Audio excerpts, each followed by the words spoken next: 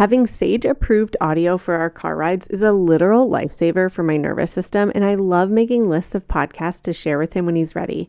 I was so excited to hear about a new show called Mysteries About True Histories, affectionately known as MATH, Math, geared toward the 6+ crowd. Every episode follows two best friends, Max and Molly, who work together to solve riddles and math equations during their time-traveling adventures. Recently, we had some family visiting, and on our way to dinner, we popped on an episode of Mysteries About True Histories, Math, with my niece and nephew in the car. In this episode, Max and Molly travel back in time to solve a mystery from the order of the problem solvers, along with lots of kid humor mixed in. It was a fun way to enjoy our car ride together and opened the door for some interesting conversation about history and understanding some of the mysteries of the past. Episodes drop every Thursday and are about 15 minutes long, the perfect length for car rides and meal times, and stacked with so much laughter that your kiddos won't even realize how much they're learning. So tune in to Mysteries About True Histories with your kids. You can follow and listen on Apple Podcasts or wherever you get your pods. You're listening to Voices of Your Village. This is episode 201. In this episode, I got to hang out with Katie Crosby. She is one of my favorite humans over on Instagram. You might know her account, Thriving Littles. And we dove into co-regulation and self-regulation, what this looks like in parenting and interacting with tiny humans, and why one comes before the other. Folks, I have an exciting announcement. I am going to do a live workshop on highly sensitive children in a couple weeks. So we are just putting the final buttons on stuff, and you can reserve your spot in this workshop starting on Monday, December 6th. We'll send you an email and I'll share about it in my Instagram stories. If you want to come join me for a live workshop on highly sensitive children, diving into sensory sensitivities and emotional sensitivities, we are going to do just that. So head on over to Instagram next Monday, check my stories to see where you can sign up, and then come join me. I'll be going live on December 15th. And if you can't join live, no worries. As long as you have your spot in the workshop, we will send you access to the recording as well. All right, folks, let's hang out with Katie Crosby here. Let's dive in.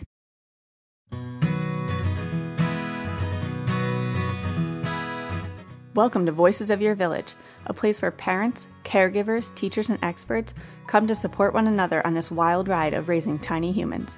We combine decades of experience with the latest research to create the modern parenting village. Let's dive into honest conversation about real parenting challenges so it doesn't have to be this hard. I'm your host, Alyssa Blass Campbell.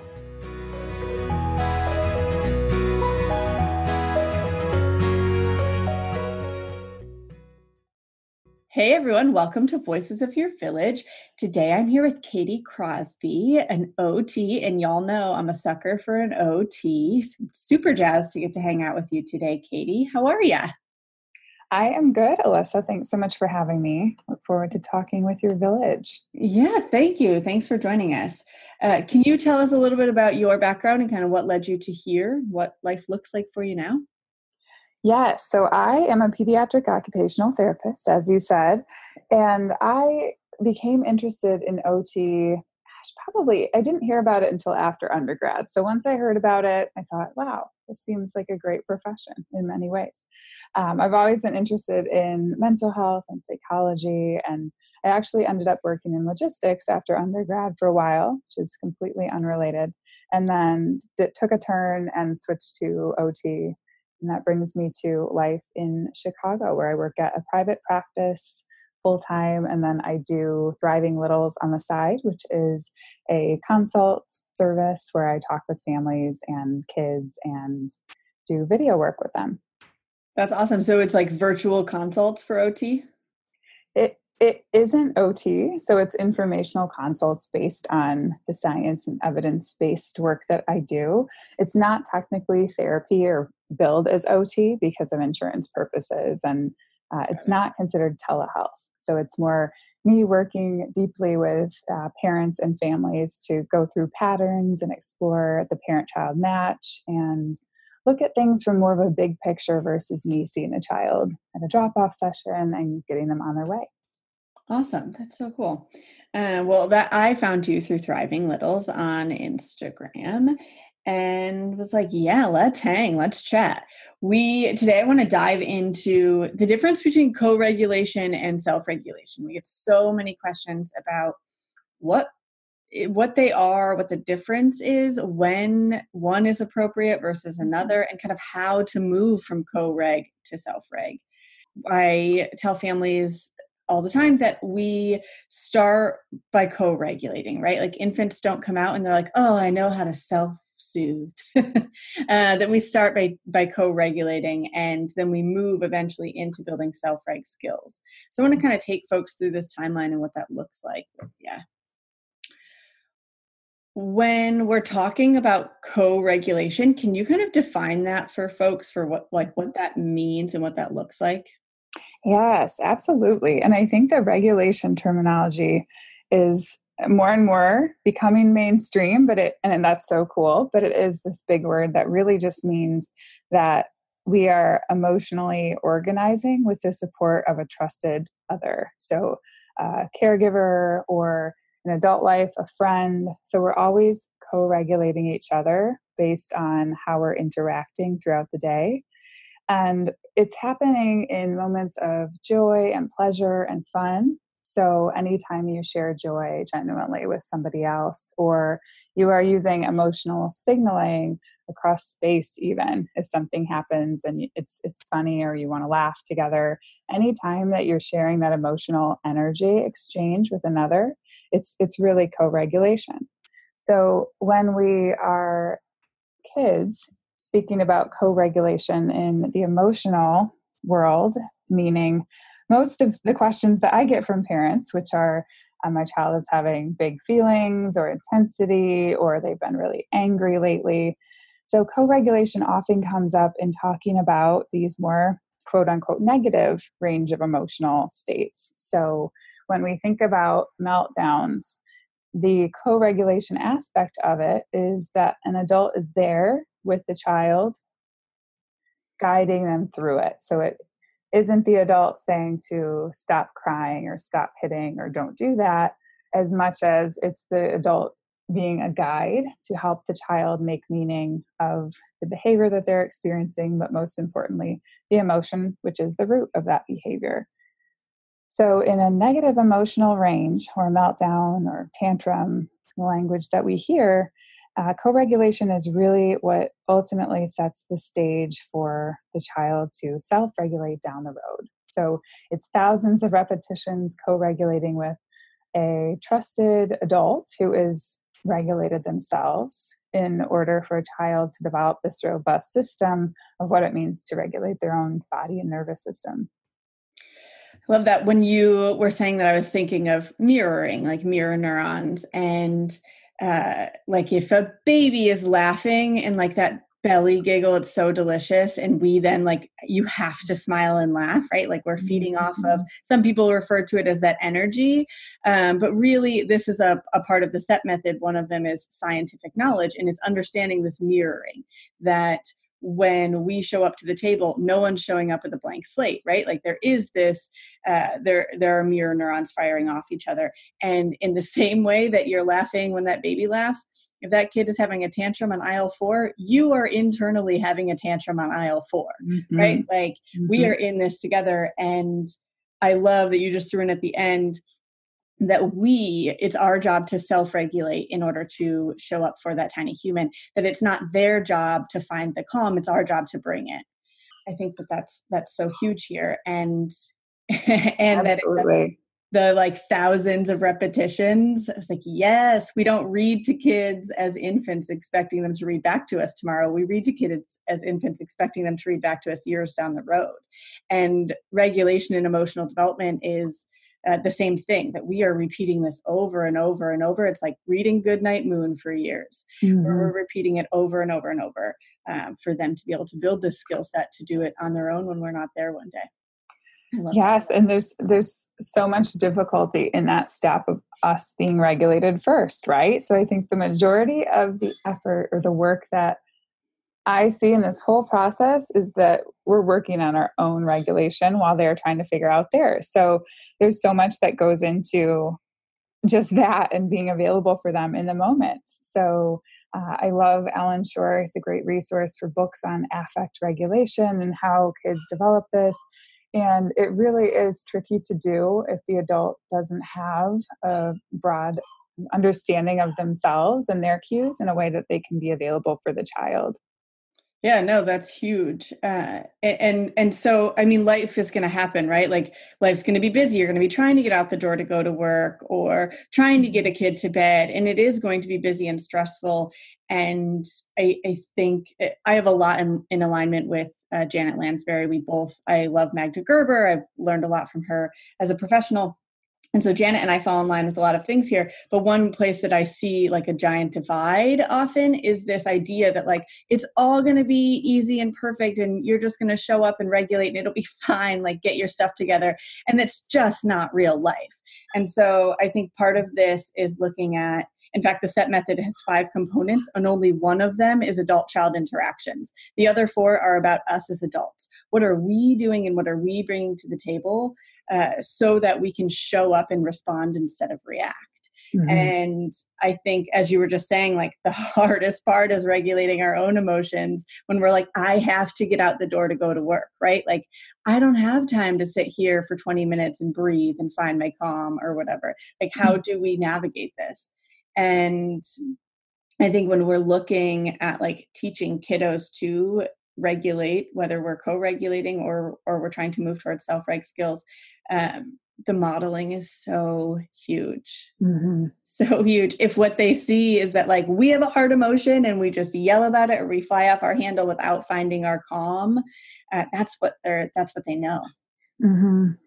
And I think the repetition you mentioned is the same for us. So I see it as just recognizing that as humans, we will mess up and we will fly off the handle at times. And that's the way that we're wired, is reactive and more impulsive. And we have that in us somewhere. So it's bound to come out when you're ready to go out the door and trying to get somewhere and life's stressors are showing up. So the repetition gives the opportunity for practice and just recognizing that shifting even a few percent every time that we're interacting, trying to do a little bit better each time and repairing that when it doesn't happen and not letting all of it build up and form this self-blame or guilt or all of that stuff that really eats away from us being present in the moment when not only emotions are there, but all through life. So the repetition piece is so big for everybody.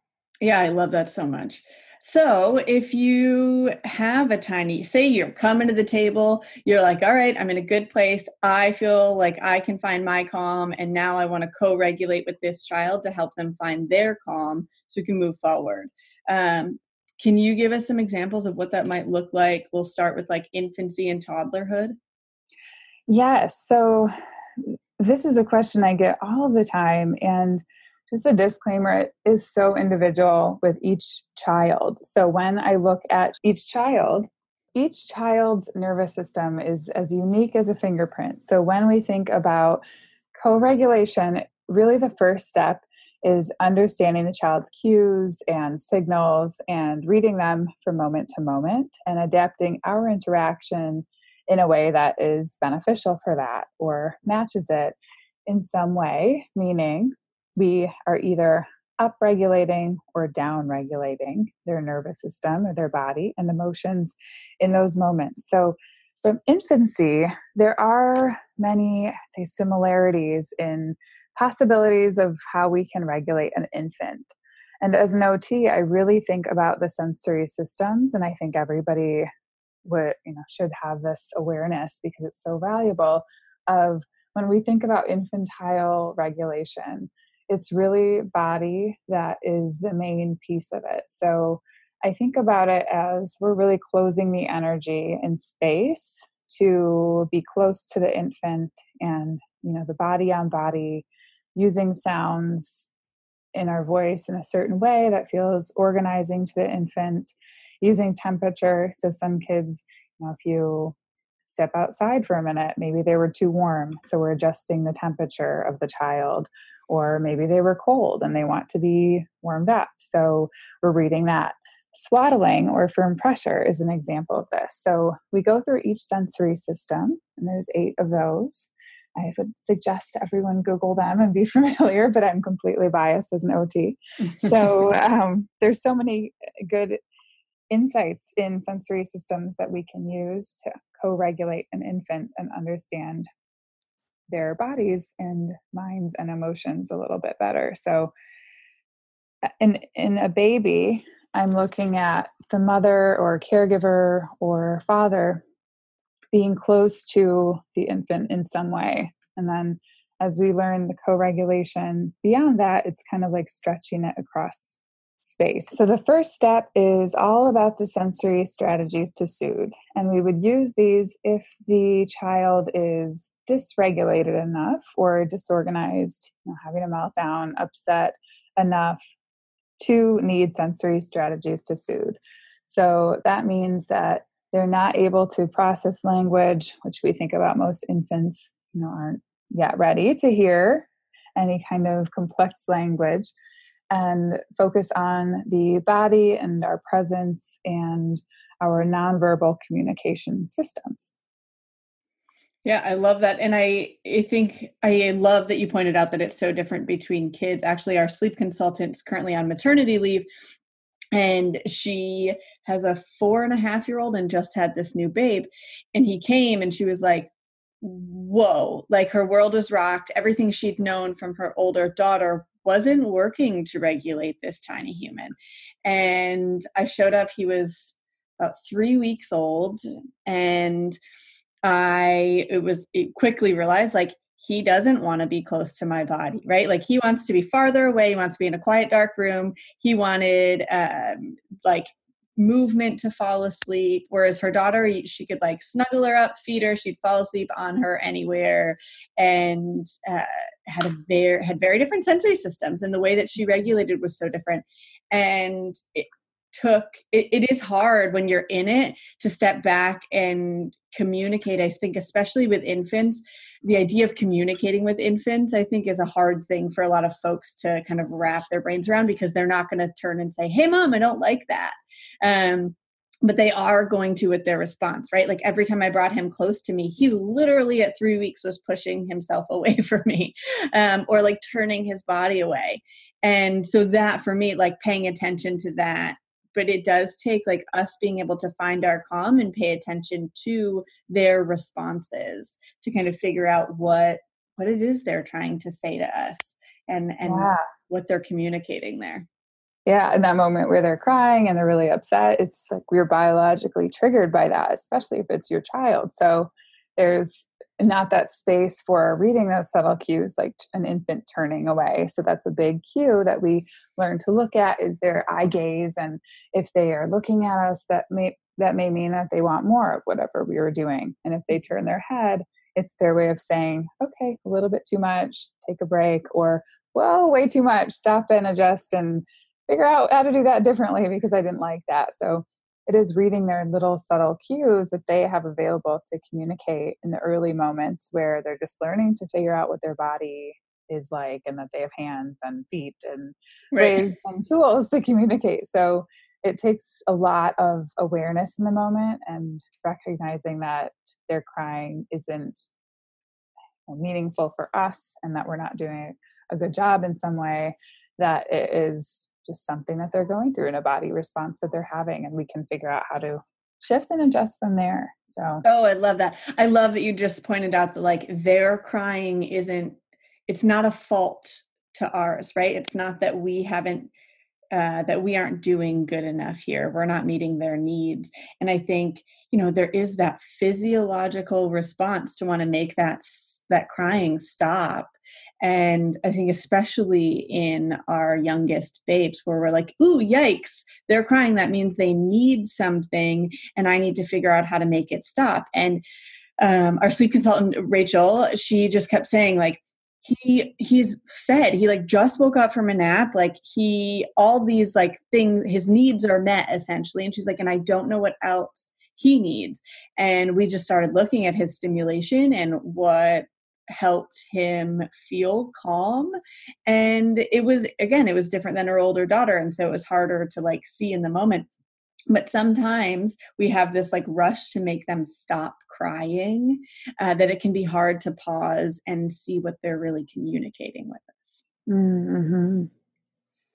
Absolutely. And I think just knowing how tricky it can be to understand wants and needs in ourselves. And then we think about, okay, if we're still figuring out what we want and what we need and how to communicate that, I think there's so few of us that are really experts in that, are really good at thinking, okay, this is what my body's feeling. This is what I need right now. We're all pretty disconnected. Not to have a negative view, but if we didn't go through this co-regulation sequence, thousands of repetitions in early childhood, and have caregivers that were really attuned to that and reading our cues and available, then it can be really tough in these moments, one, to be available, but also not to project our own emotional experience onto the child and kind of recreate this cycle. So it's so cool. And I think we're all preaching to the choir with your podcast, but it's so cool that we're questioning these patterns and shifting things in so many ways. Yeah, for sure. So then as we're getting older, say we're moving into toddlerhood, we'll look at like ones and twos here. What does this look like? What does co-regulation look like? And how do we start to move into building that self-reg skill? Yeah. So it really can go back to, and Bruce Perry has a triangle online. I'd love everybody to have that visual just for talking about. It's called the learning triangle. And it goes through, so the bottom of the triangle is regulation. So when we think about the sensory strategies for soothe and nonverbal communication, the presence, meaning regulation in that way. And then the next step higher is relate.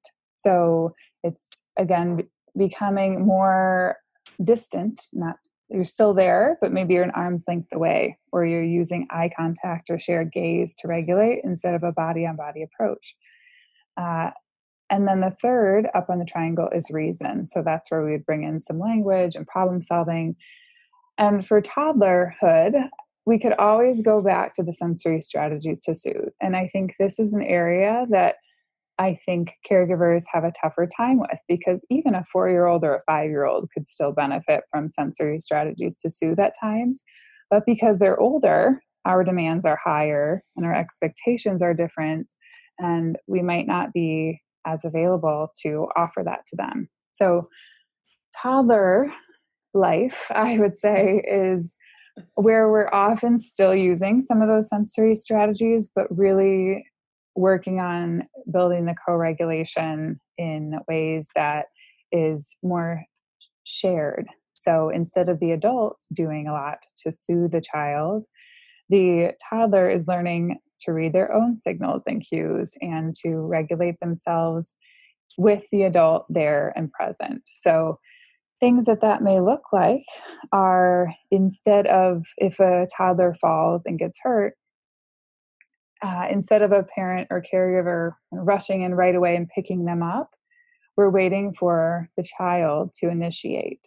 So if they fall and they cry and then they look to the caregiver and put their arms up, that's them starting this process of, okay, I got hurt and I need, or I want my caregiver with me because I feel unsafe right now, or I feel insecure. That was a big surprise, or it really hurt. So we're helping the child see that they can recognize that on their own, because again, we want the crying and the upset to be done biologically. But if we can slow that moment down a little bit and wait for the child to look and to signal to the parent, there's so much integration happening in that moment, because they're upset. They have to orient to their environment and maybe notice what happened, maybe notice where their caregiver is in space. So they're integrating their auditory system and their visual system and their postural system and their emotions in a way that's pretty complex. And we don't often think about when a child is, slipping and hitting their knee on the curb. So there's a lot of co-regulation meet in that moment alone that can happen. This podcast is sponsored by Active Skin Repair, a skin health company helping people heal with natural, non-toxic, medical-grade ingredients. Active Skin Repair uses a molecule called hypochlorous acid, which mimics our natural immune response to cleanse, soothe irritation, reduce inflammation, and support healing. We've been loving Active Skin Repair for all the cuts and scrapes that show up in the active toddler life. Sage loves that there's both the spray version but also a cream version. He likes to get to choose which one he's going to do. He calls it the magic cream. And it's been so great for taking care of Mila's neck rash now that she's full on teething. Can we get a minute for a teething 3.5-month-old? What in the world? Active Skin Repair has thousands of 5-star reviews, and the ingredients so safe and clean they can be used from the youngest member of the family to the oldest, keeping it simple with one soothing solution for all your family's skin health needs. Visit www.activeskinrepair.com to learn more about Active Skin Repair, and to get 20% off your order, use code VILLAGE. That's www.activeskinrepair.com, code VILLAGE for 20% off your order. This show is sponsored by BetterHelp.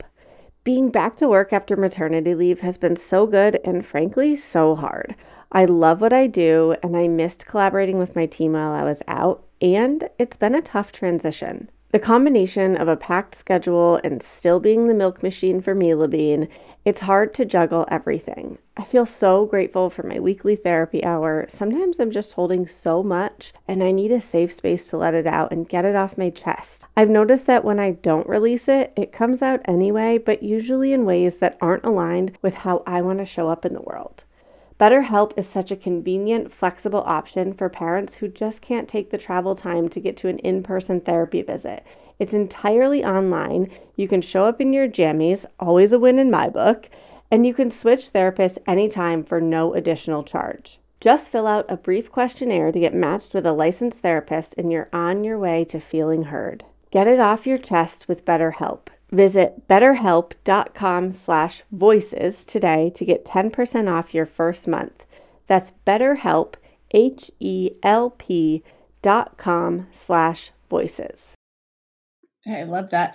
And I think you nailed something we see often where it's expectations, right? Where we have certain expectations of a 1-year-old and how they will show up in the world emotionally and language and what tools they'll have. And then we have what's often referred to as these terrible twos, where we're like expecting these tantrums and we expect these meltdowns. And now we have this term three-nager. I'm not sure if you've heard that bad boy. Oh, yeah. But yes. really what I see it as in a lot of my work is that we didn't give these kids tools as a 1-year-old, and then we still didn't give them the tools as a 2-year-old, and now they're 3 and we expect them to have them, but we haven't given them to them because our expectation wasn't that when they were 1 and 2. And now we're like, all right, buck up, sister, let's do this. Get your stuff together. And they're like, I don't have stuff to get together, right? Like, and then this continues, right? Where I just had somebody the other day who was like, oh, I feel like 4 is the hardest age now. I'm like, right, because your expectations have risen of what they're capable of, but we haven't built their emotional toolbox for that. And I think kiddos are capable of so much more so young if we know kind of where to fit this in. And I love that you initiated this with the like, if they fall and get hurt, because our instinct, I mean, if they're running into the street, please don't pause and wait for them to respond, right? Like go grab them. But if they fall and get hurt and there isn't like a face of blood on this sidewalk here, and they just like bumped their knee or whatever, I love that you use that as an example, because our instinct is to swoop in and make it stop because they're feeling something hard. And it sucks so bad to watch someone you love and care about, especially your tiny human, feel something that's hard. And so much of learning, I think, the self-reg skills here is knowing it's okay to feel something that's hard. And that I can build tools to find my calm so that we can problem solve, do conflict res, talk about it, move on. But first, when a kiddo is having a hard feeling, sending them that message that like, oh, this sucks and it's okay, right? Mm-hmm. Like, I'm going to be here with you. You have tools. And now we can bring in, we use coping strategies instead of coping mechanisms as kids are getting older to help process. And when we're turning to these coping strategies, kiddos are going to feel it for a little longer. Like, oh, how can I help you feel calm is one of my favorite sentences, or how can I help you feel safe? Because it's triggering to them, like, there are tools to help you do that. And I'm here to be a part of it with you as you're building those. There's so much in what you just said. I think I was taking notes on little topics because there's so much meat in there. And I think the acceptance is a big word that I was thinking of as you're talking, because just hearing that, yes, the expectations on age range can really be tricky when we're thinking about humans, because especially in those toddler preschool years, there's so much emotion that is coming out and that they're learning to feel and experience.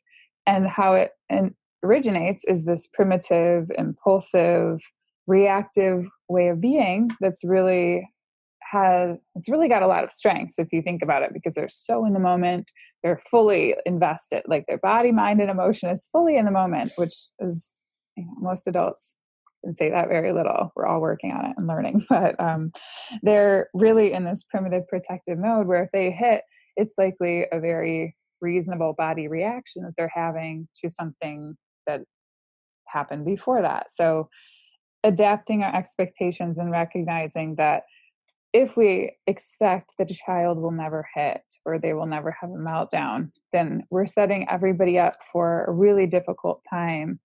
And if we can think and understand what's happening developmentally in those years, and that when emotion first comes out, it doesn't really look pretty or organized. It looks reactive, it looks animalistic in some ways.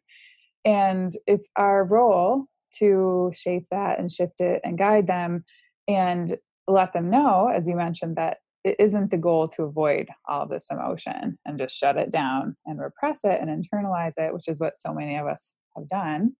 And it comes out later in anxiety or depression or perfectionism or browsing social media for hours on end. Or a lot of therapy dollars. Or a lot of therapy dollars, yes. I think everybody could benefit from, but it's a lot easier if we can help them develop these tools in early childhood and not pick up all the shame that comes with a child hitting and then a parent saying, no, don't do that, that's not nice, but they're not really making meaning of the original emotion, so that if they hit, they feel really guilty and their anger may be displaced with fear because they know that they're not supposed to be doing that, they might get in trouble. So they're never really learning to work on that primitive urge of anger and this protective response that they're having. And it's really tough to make meaning of a sensation in the body if we're not able to go there and have an adult that's guiding us through it. Yeah. And I think really what you touched on here is that what we're trying to develop are pro-social ways to express, right? Like, I'm 30 years old and I still have tantrums. I've just learned how to have a tantrum in a way that's pro-social, how to express in a way that's pro-social, and then how to find my calm. It doesn't mean I never feel disappointment or fear or sadness or anger or embarrassment or shame or guilt or any of those hard feelings. It just means that I have learned how to express them and how to process them in a way that's pro-social. And that's what I want to give kids. I don't want them to stop feeling these hard things, because that's not how anybody lives, right? Like that goal is unattainable. That's not how we function. And really here, when they are hitting, I look at it as like, okay, I have not given them the tools to express this in another way, right? Like, they're having a hard feeling and doing what feels comfortable to them, what they know how to do in this moment. And if I then turn and admonish that, then I'm adding shame to what they're already feeling, right? Like I'm just layering more emotions on here. And it's really, really hard in the moment because I had a kid slap me across the face once and I'm like, whoa, you're caught off guard. It sucks to be hit and it can feel like an attack on you, right? Like also primitive for us. And it takes a lot in that moment. The only thing I could get out that was kind to her in that moment was, I'm going to go to the bathroom. And, but I knew if I said anything else, I was going to react instead of respond. And so I was better off leaving this child who was deeply upset about her Magna-Tile tower crashing, leaving her sitting there crying so that I could walk away, find my calm in the bathroom, and then come back and respond. But the goal here isn't that she's going to stop throwing tantrums. It's that she's going to learn it's okay to feel mad. It's okay to feel disappointed that my Magna-Tile tower crashed. And here is a way that I can express that doesn't hurt the folks around me or that doesn't hurt myself. Yeah, it's so high level. I mean, just you taking space and knowing that if there's a certain level of anger or intensity in our bodies, that how can we shift the moment in a way that benefits us and takes care of our nervous system, as you mentioned, because there's so many protective things that are happening in that moment if we feel threatened, and kind of questioning, okay, is she a threat to my health, wealth, or well-being right now with these intense emotions? But it takes this cognitive energy. So if our emotional body doesn't have the practice going through that, it can feel really tough to take a moment and to step back. So that's powerful when you can do that. And I think for so many kids that I see, there's a lot of them that have been more passive babies or passive toddlers. And we get our society has a lot of emphasis on the externalized behaviors that show up. So kids that are acting out or having big emotions. But there's this whole other crew that is passive and internalizing or not getting that emotion out there. So if I have a child like that and I see them get angry and do something with their body, it's really powerful because that's telling me that their thoughts and emotions are coming together. So if they're feeling something, their body's wanting to react, versus passivity, which is if you feel something, the body isn't sure what to do. It's almost like a frozen, avoidant way, if you will, because the body isn't releasing that energy in some physical way. So I sometimes see anger or body reactions as a really positive thing in progress. If a child has been passive before that and has not been showing the emotion, because if it's in us, and I think about this with teenagers, because if they're experiencing something but not showing anybody, not acting out, not telling even their friends or their family what's happening, then that's where it gets dangerous with mental health. But if they're acting out, we can think about, okay, how is the behavior making sense? How can we support them? And recognizing that the behavior is communicating something. So going back to toddlers, this is where we set the foundation for them coming to us later in life and doing things that we can connect through versus isolating or shutting down. Yeah, no, I loved so much about that. I am very expressive. People always said, oh, you wear your heart on your sleeve. I'm super expressive. And my husband's the opposite, right? Like he feels, and if it's a hard feeling, he shuts down. And it took a lot for me to, and I see it in our tiny humans too. Actually, the kiddo who slapped me across the face is I was so caught off guard because she's generally a kid who goes quiet when she has hard emotions. And I think that it's so true, especially for our teachers tuning in a classroom where we have kids who are really expressive and we're seeing these big behaviors. Those kiddos can often get our attention from the behavior so that we can start to figure out what's going on with them. But the kiddos who are quiet and are shutting down often don't get our attention because we're like, oh, they're fine, right? They're not expressing, they're fine. But when we can look at it and say, oh, I just saw this interaction happen, it means being really present, and you're not going to get it all the time, and that's okay. But when we can step in and say, oh, I just saw, so I was in a block area with 4-year-olds and they were building this amazing like spaceship. And they put it together and they were all jazzed and they were going to go to space. And another kiddo came over and was like, can I come in your spaceship? And they were like, no, there's no room. And so in that moment, that kid like sulked away. There wasn't a behavior that came after it. It would have been real easy if I wasn't there in that moment to not see it happen and not see that kiddo's hard emotions that just were going inward. Right. And I just sat in the block area and I was like, oh man, I wonder how it would feel if you really wanted to play and you came over and you asked if you could play and there wasn't space for you. I didn't tell them you have to go include him. I didn't, whatever. And they got to work and they made more space and they invited him into the group all on their own, which doesn't always happen that way. It was delicious. But just like recognizing, and if they hadn't made, when I saw them making space, I was like, okay, they're going to navigate this and he's going to come back into the group. And if they hadn't, I would have left the block area and went and not necessarily made them make him be included, because that doesn't make anyone feel included when somebody tells you you have to include this person. But instead gone over and been like, oh man, you really wanted to go play in that block area and they built that spaceship and there wasn't space for you. Ugh, that stinks. That must feel really lonely. And connecting with that kiddo who isn't expressing because they're still feeling. Yes. And there's so many co-regulation things you're doing in that moment. So one, kind of reframing behavior. So if he's moving away, he's not acting out, he's not staying in it. So something might be telling us that he's not feeling safe in the moment in a way that he can adapt and shift and negotiate, if you will, or show us in some way that he wants to play. And he's not feeling secure enough with those kids to continue forward and persist. So he takes a break.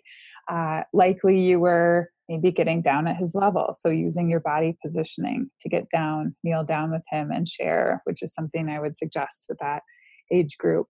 Because anytime we are standing over them like this big human, we're pretty threatening and we don't realize that, because the animalistic preferences or ideas that we have about the world are if somebody's bigger and taller, that they're possibly a threat. So getting down at their level, joining it, and connecting with your gaze. So he likely felt seen in that moment. If you're sharing eye gaze with him and talking with him, which feeling seen, safe, soothed, and secure are all techniques or ways that we can help kids be organized and calm in the moment. So you're using your language at that point, probably changing your tone of voice, whether you are recognizing it or not. I'm sure you are recognizing it. Tone of voice and speed of voice. So we might cut our speed of language in half and talk slower or talk more rhythmically, or use those ways of connecting in the moment. So that's all once we're getting past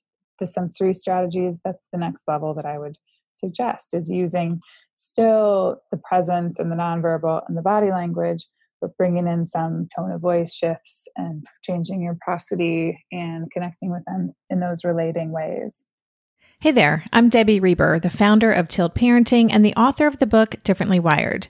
The mission of Tilt is to change the way neurodivergence, whether that's having a learning disability, having ADHD, being gifted, autistic, or some combination of all of the above, is perceived and experienced so differently wired kids and the parents like us raising them can truly thrive. On the Tilt Parenting podcast, I get to talk with authors, therapists, educators, and parenting experts who are committed to this mission. I ask the questions my listeners are most curious about when it comes to supporting our kids. And in turn, my guests share strategies for challenges, out-of-the-box ideas for navigating school, best practices for therapies, tips for advocating, and so many thoughtful insights on what it really takes to help our kids grow up feeling seen and respected so they can create awesome lives for themselves. I know that raising a differently wired kid can feel overwhelming and isolating, but I promise you, you are not alone, and it can feel so much better. If you're on this parenting journey, come listen to Tilt Parenting. Together, we can shift this paradigm and show up for our exceptional kids with hope, possibility, and joy. Lynn, this time of year, parenting can be such a flusterclux. You've come to the right place. I'm Lynn Lyons, and I've been treating anxious families for over 30 years. I'm Lynn's sister-in-law and co-host Robin Hudson. Join us for Flusterclux, a podcast for parents who worry. Wait, that's everybody. Yeah, these last few years have felt like one long anxiety attack for so many. Why do you think parents are always surprised that a podcast about anxiety relates to them, even if no one in their house has an anxiety disorder? Well, worry is human. Everyone does it. And anxiety shows up when we face uncertainty. All the parenting tips you've taught me have been essential. I love to break it down into skills we need to manage worry in our families. We've covered so many topics: depression, burnout, meltdowns, perfectionism. Don't forget scary mothers-in-law. Right, but of course that's not my mother-in-law. Because that's my mother. And a listener. As a psychotherapist, I like to teach parents and kids how to respond to everyday moments in healthy ways. Managing anxiety really can be taught. It really can. And I'll even tell you what to say. We talk about serious stuff, but without being too serious. Anxiety wants everything serious. Anxiety doesn't stand a chance when we're laughing, even about the tough stuff. Oh, I love that. It brought up a huge point for me that like you can say all the right things and still not connect with a kiddo, right? Or an adult, right? Like Zach can come home and be like, how was your day?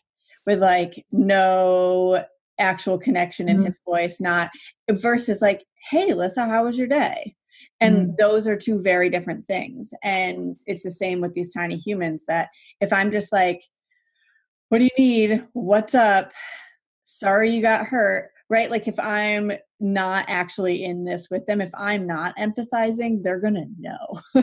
They know from tone of voice. They know from exactly our body posture. It actually made me think of like how often, you know, obviously right now there's a huge conversation and push towards equality in the workforce, or even just understanding what happens in the workforce in general in ways that we haven't necessarily questioned for decades.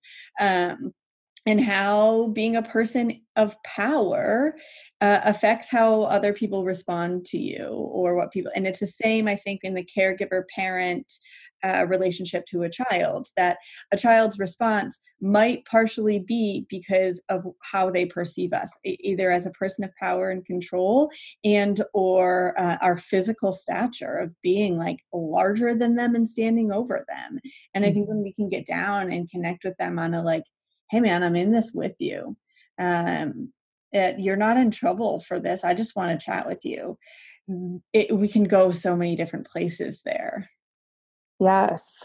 And the fixing, I think, comes with that power position. So when we want to fix or, say just the right thing to help somebody, and we think we know what they need, and we think our advice is so helpful, so why not share it?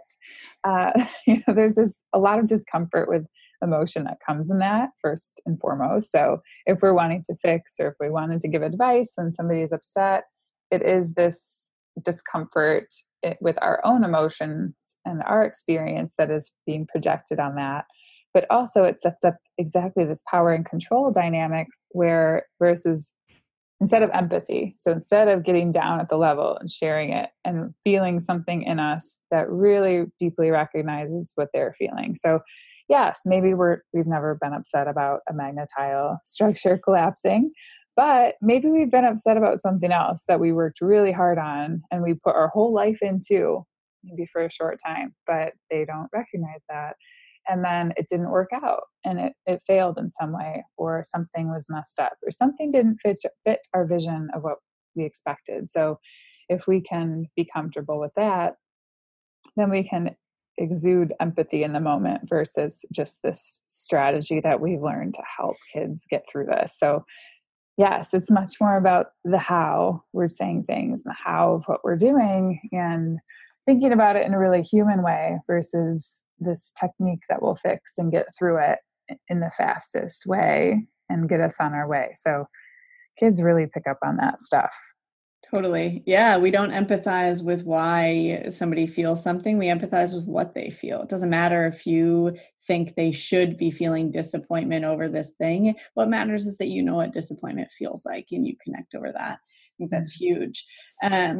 So when we're moving towards self-reg tools, so we're teaching kiddos, because essentially one day they are going to be in a classroom without you there, or they're going to be in a work meeting or in a partnership or whatever.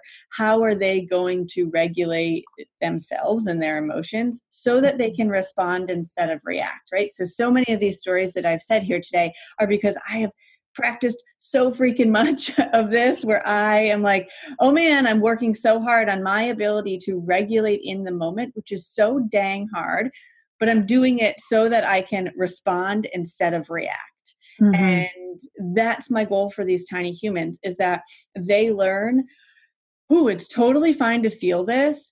And if I can find my calm, then there are two paths here. I can either react and fly off the handle and then deal with all of the added stuff that comes with that, usually shame and guilt and embarrassment, all those things of like, oh, I reacted now in a way that I don't love or that I knew isn't socially acceptable or whatever. Now I have more feelings to process, don't have tools to process those either. Or I get to choose how I'm going to respond in this moment. And it is wild how early we can start to do this if we are building these toolboxes for our kiddos. And again, so much of this comes from mirroring, right? That like we are going to enter the situation feeling their energy. So if they're having a spike of cortisol, we're going to spike cortisol. What are we doing to find our calm to then be able to encourage them to find theirs before we solve the problem, right? Like I'm not solving a problem with a child who is whining, crying, whatever, because they're in the amygdala and they're not ready to solve a problem.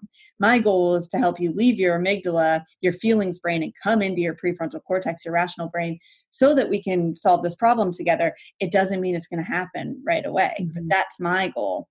And so when we're doing this, like, what does this look like as we're moving from the infant who we're snuggling to help them find their calm, or we're giving a coping mechanism to, like a pacifier or a lovey? How are we moving from that to like, oh, how are we going to find your calm in this moment so we can solve this together? How are we moving into that self-right piece? Such a big step, because there's so much empowerment that happens in these moments and so much resilience that's built. And there's many caregivers that have difficulty, again, sitting with their own emotion and then project that onto them in a way that it can be like the co-regulation phase is often going directly to sensory strategies, or the adults wanting to stay really enmeshed in the soothing in a way that the child doesn't really need. And it's setting up this message to the child that is saying, you need me, you need me. And it is this dance between, needing and letting go and finding ways that things can work out. It is this dance between recognizing when a child really needs us, or when they're ready to let go. So again, reading their signals, reading their cues, letting them initiate, letting them come to us, creating the space. And then also, first, building lots and lots of layers of joy and fun and pleasure and interaction, because that really sets the foundation for them to ultimately self-regulate. So we need lots and lots and lots of these really human shared joy interactions in order to set a foundation to self-regulate, which I think is a piece that is often missed when we're having this conversation about regulation. So when we're thinking about nurturing the brain, it isn't when the child is under stress that the brain is really shifting. So the moments that are nurturing relationship and connection and engagement in others, but also in the world, so in all learning, the moments of joy and fun and silliness and spontaneity and really the vitality for life and what that means is happening in the moments where they're feeling their best and they have a gleam in their eye, which is DR floor time language, which is the model I work with. And that's when the child's brain is lighting up in all these ways that we want for development, and making the connections and setting the foundation for when things are tough or things are harder, and they can pull from these strong integrated ways of being when things are more difficult or things are more challenging. So it sets up the trust and the safety and the security that we really need in order to regulate a child when they're in a more stressed state. So if they're not trusting other humans and trusting their environment, then trying to co-regulate a child that doesn't feel that foundational safety in their world is really tricky. It takes a lot of time and a lot of process and a lot of helping them experience joy and meaning in a way that they can ultimately feel safe enough to have somebody there to co-regulate them versus reject that. I think that's so important that like we're not just talking about the hard emotions, but how to have joy and connection with these kiddos. And when we're looking at things like building empathy in humans, we're looking at a 4-to-1 positive to every negative thing a child hears about themselves. And I think we're often missing that, where we're responding to these negative things, but we're really missing these points of positivity. And just like, even that kiddo who's walking by, where I just say, hey bud, I love you, right? Just like connecting with them in these, it doesn't have to be big, like trust building moments. In fact, it often, I think, happens in these really small moments where we say, you know what, I have a few minutes and right now I would love to just sit on my phone and check out, but I'm going to spend 5 minutes playing with you with my phone away, right? Like, hey, I would love to play with you. I have a couple minutes before dinner's ready. What would you like to play? Right? Just like finding moments of connection. Exactly. Yes. In daily routines, doesn't have to be this big, exactly time sensitive thing. Although it is helpful, the more the better. Quantity is important. However, just when they feel seen in their daily life, that's so powerful for setting the foundation for all this. And then when we're thinking about the moments where they're going through the tough stuff, so how to help them work more towards self-regulation, I would first and foremost say that it's all about getting them back to a positive engagement with life and the world. So anytime we're going to the next step of that triangle, which is reason. So we might say, this magnetile is knocked over. Like, that stinks. We're going through allowing the space for them to feel it and release the emotion, having a sense of empowerment in our way of being. So it's not this sympathetic tone that we're using, like, oh, this is so hard. This will never be over. This happens all the time. Not feeding into those sympathetic tones or fixing, but really empowering them, and through our presence, recognizing that they can do it and they can get through this. And we fully trust them to handle the emotion on their own, although we'll be there until they're ready to do that. So helping them create the space to feel it and release it if that's what needs to happen. So sometimes emotional release is just healing, and it's either healing or communication. So if it's just healing, or if they're really tired and just need some space, or have had a rough day, or there's vulnerable transitions going on in life, then they might just need to have more time to feel it, and recognizing that.